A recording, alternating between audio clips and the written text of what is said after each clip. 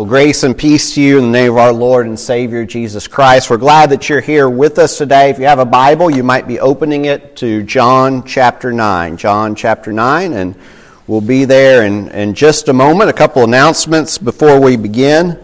Remember that we do have a seminar beginning next Sunday. We've got a lot of these cards out there in the foyer, so would encourage you to pick one of these up or pick several of these up and give them to your friends, neighbors, anyone who you might think would benefit from this. I know a lot of people are struggling, at this time, feel like they've gone through some of life's storms, and so that will be a benefit and blessing if they can be here next week and hear Brother Dobbs deliver those messages.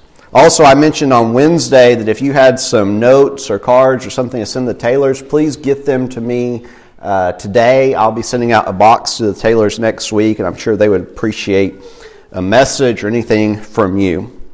We're in a series here in the Gospel of John, and we're at chapter 9 this morning. So I want to begin reading in verse 1. It says, "As he passed by, he saw a man blind from birth. And his disciples asked him, 'Rabbi, who sinned, this man or his parents, that he was born blind?' And Jesus answered, 'It was not that this man sinned or his parents, but the works of God might be displayed in him. We must work the works of him who sent me while it is day. Night is coming when no one can work. As long as I am in the world, I am the light of the world.' Having said these things, he spit on the ground and made mud with the saliva. Then he anointed the man's eyes with the mud and said to him, 'Go wash in the pool of Siloam,' which means sent. So he went and washed and came back seeing. The neighbors and those who had seen him before as a beggar were saying, 'Is this not the man who used to sit and beg?' Some said, 'It is he.' Others said, 'No, but he is like him.' He kept saying, 'I am the man.' So they said to him, 'Then how were your eyes opened?' And he answered, 'The man called Jesus made mud and anointed my eyes and said to me, "Go to Siloam and wash." So I went and washed and received my sight.' And they said to him, 'Where is he?' And he said, 'I do not know.'" Today we are presented with one of the signs in the Gospel of John. There are 7 of these. And you'll remember that sign is the word that John uses for miracle. And in many ways, it's a more appropriate word. Now, a miracle is something that is beyond nature. It's beyond our understanding. We can't explain how it happened. This word sign that John uses is a little bit more specific. It tells us that each of these miracles that Jesus is performing, they have a purpose. And their purpose is to point to the Messiah. And so they are to reveal that God has taken on flesh and that he has dwelt among us. These signs are to help us see what we need to see. Here is God in the flesh, and we are to follow him and imitate him.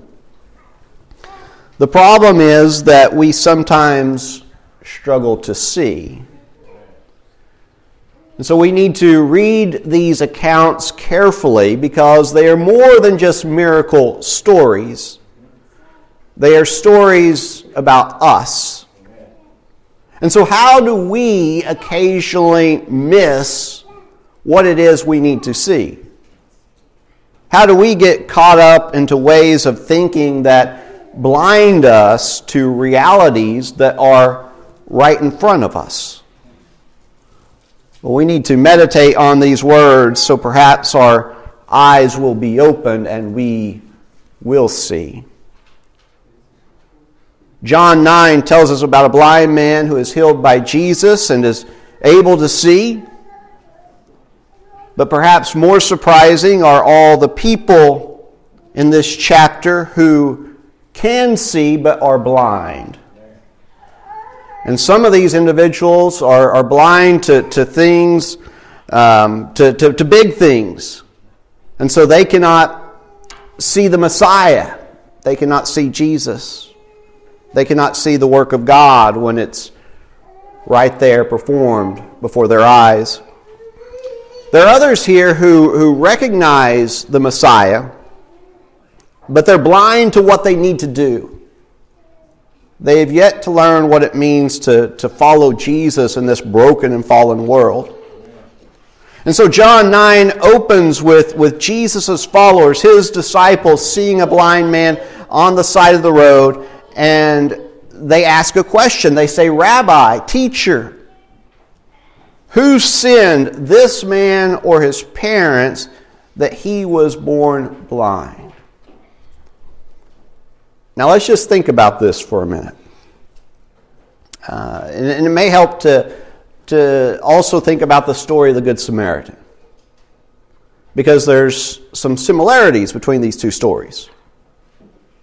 What should be the Christian response to a person in need on the side of the road? What questions should we be asking ourselves when we encounter a person who is in need? And it's important for us to consider this because the questions we ask, the things that we think, are going to determine how we respond. The disciples see a blind man in need, and they immediately want to cast blame on this man and his family, or his family. Someone must have done something wrong. And that's why this man is in the condition he is in. Why would blame be our first response to seeing a person in need? Think about that for a minute. Why would we not? We see someone who's in need, and our first response is just to blame them.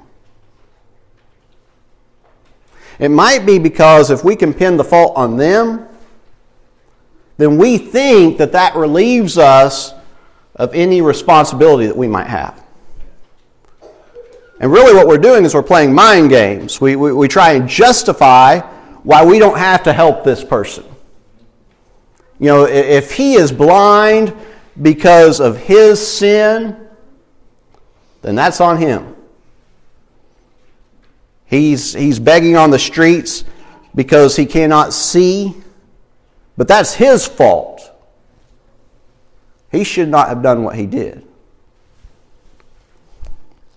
Now, when we read John 9, we think it's absurd that someone would blame blindness on sin.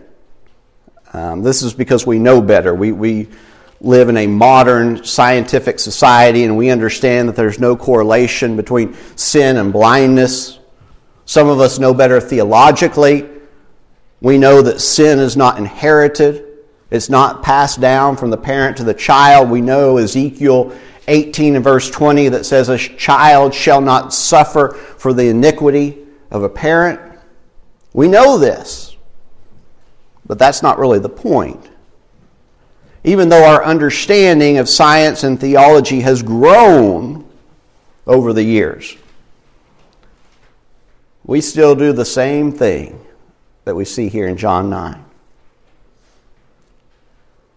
We see someone on food stamps. We ask, why won't they get a job? We see someone who lives in government housing, and we ask, why don't they pay rent? We see someone who's struggling to make it, and we ask, why aren't they more like me? I worked my way through college. I fought to find a job. And if they can't make it like I did, then it must be their fault. And these questions are not any different than the ones that Jesus' disciples are asking. Now, thankfully, most of us have never been in a position where we've had to beg or to ask for help. Most of us here this morning, we've never been physically needy. We've never been hungry or homeless. We've been blessed. However, all of us have been in a position of spiritual need. We have been lost. We have sinned and we've been separated from God. And we know what this feels like. We know the guilt and the shame that can go along with it. And I want all of us to consider a question. When you sinned and you were separated from God, you were lost. When you committed those sins, whose fault was that? Who was to blame for your spiritual neediness? Who is to blame for your spiritual condition? We all know the answer to this question. It was ourselves. We chose to sin. We chose to make bad decisions. We knew right from wrong and we chose wrong. And we ourselves were responsible for being lost. Now let me ask another question. When you turned to Jesus because you had nowhere else to go, how did Jesus respond? When you asked for forgiveness, what was his answer? Did Jesus say, well, you know what, you got yourself in this mess, you can get yourself out? Did he say, I'm not going to help you because this is your fault. You should have thought about this before you made the decisions that you made. Jesus did not say that. What Jesus did is he readily forgave all of our wrongs, all of our mistakes, all of the times that we deliberately disobeyed God. And we understand that Jesus is like the Father in Luke 15 who embraces his Son after he returns from squandering the family's inheritance. And he runs to meet us and he brings out his best robe and he puts the ring on our finger and he calls for a feast and he calls for a celebration. Now, if this is how Jesus has treated us spiritually, then how are we to treat the people that we encounter who have physical needs? Some people who are begging on the streets, they've done some bad things. Many of them have made poor choices. They messed up their lives. But guess what? So have we. And Jesus forgave us. We are the recipients of God's grace and his mercy. God forgave us when he did not have to. He saved us when we were not deserving of saving. Romans 5:8 says, God shows his love for us and that while we were still sinners, Christ died for us. And we were not saved so we can go on treating people as they deserve to be treated. We were saved so we can treat them better. We are to show people the love that God has showed us.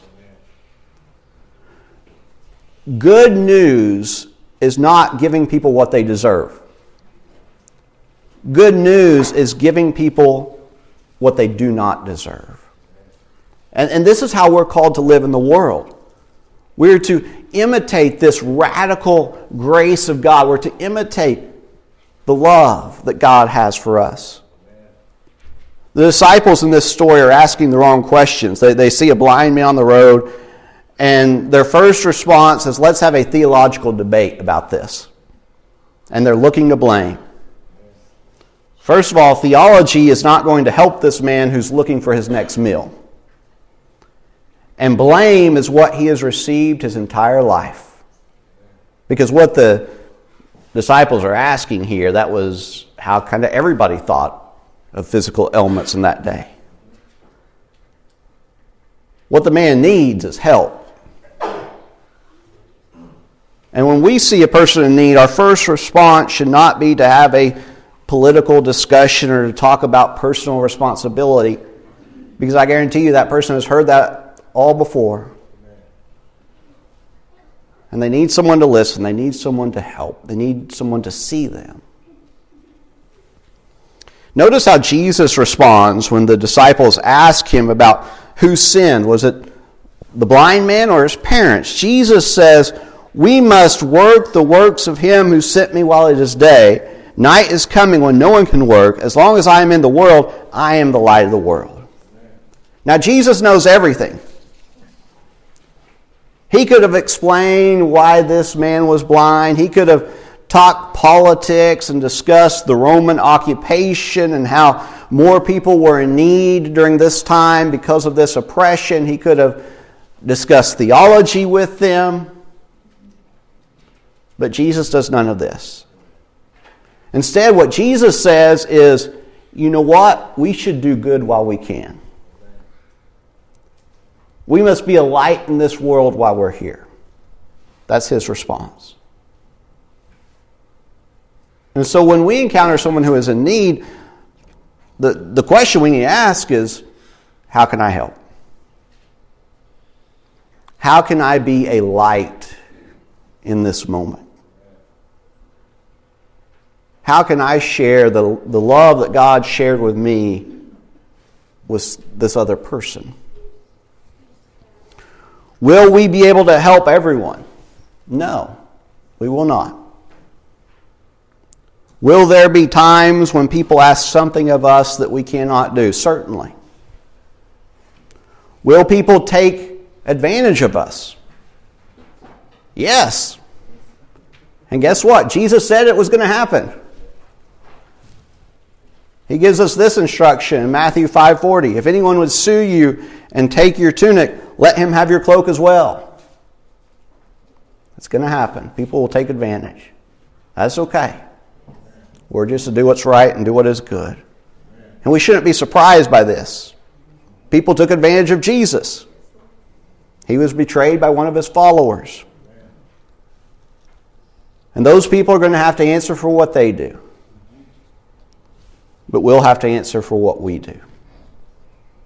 And what we're to do is to do good while we can. When Jesus heals the man, he does something interesting. He spits on the ground and he makes mud and he puts it on the man's eyes. And you couldn't do this nowadays because I'm sure it violates some CDC guideline. But it's what Jesus does. And this is sort of an interesting aspect of this story. Why does Jesus do this? And the answer is we don't know. We do not know. We do know that Jesus could heal this man without doing it because he does it in other places. He doesn't have to use spit and mud and all that stuff. It could be that as we go out and do good, Jesus is teaching us to use what we have. Amen. We don't have to have exuberant resources in order to make a difference. All we have to do is use what we have. That's what Jesus did.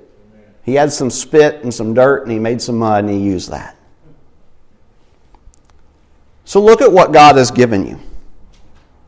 And think about how you could use that to maybe help someone who's in need. And we don't have to do something spectacular. We just have to do what we can. And sometimes what we can ends up being something spectacular to the person who needs it. Sometimes our ordinary objects can accomplish something extraordinary. At the beginning of John 9, Jesus heals a blind man. And at the end of John 9, the blind man sees Jesus for who he truly is. He says in verse 38, "Lord, I believe. Blindness was a problem in Jesus' day, and not just physical blindness. That's not the biggest problem. The scribes and Pharisees could not see the Messiah. Jesus' own disciples could not see what they needed to do. And blindness is still a problem today. We live in this broken and divided world. And so it's essential that we keep our eyes focused on Jesus. And we try our best to avoid all these other influences that are going to distort Jesus in some way. There are many things in this world that are vying for our allegiance. But we're to seek the kingdom of God first. We're not to allow these other allegiances to blind us to what is eternally important. We also need to see what Jesus wants us to do. He's given us a mission. And we are to continue this work that He began. We're to imitate Him, and we're to follow in His footsteps. Jesus has saved us to do good works. And so we're to live for others. We're to be a blessing to those we meet. We're to live out the good news and share it freely with those around us. And finally, we need to see people in need for who they truly are. They're not someone for us to blame. They're not a conversation piece for issues that we want to discuss. They are a person who needs our help. And their need is an opportunity for us to do good. An opportunity for us to be a light in a dark world.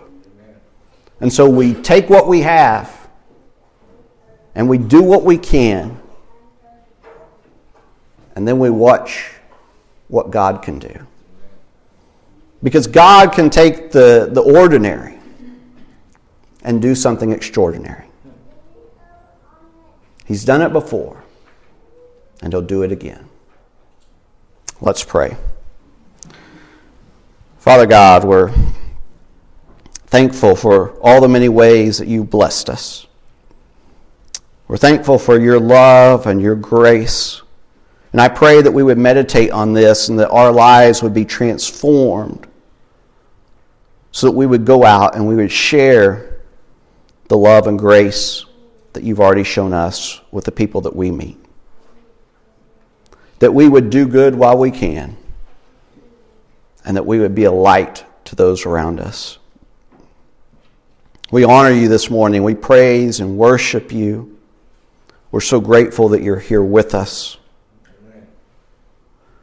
Father, we're especially grateful for Jesus, who teaches us how to live, and Jesus, who is present in our midst and who is present with us as we go from this place. May we live like Him. It's in His name we pray. Amen.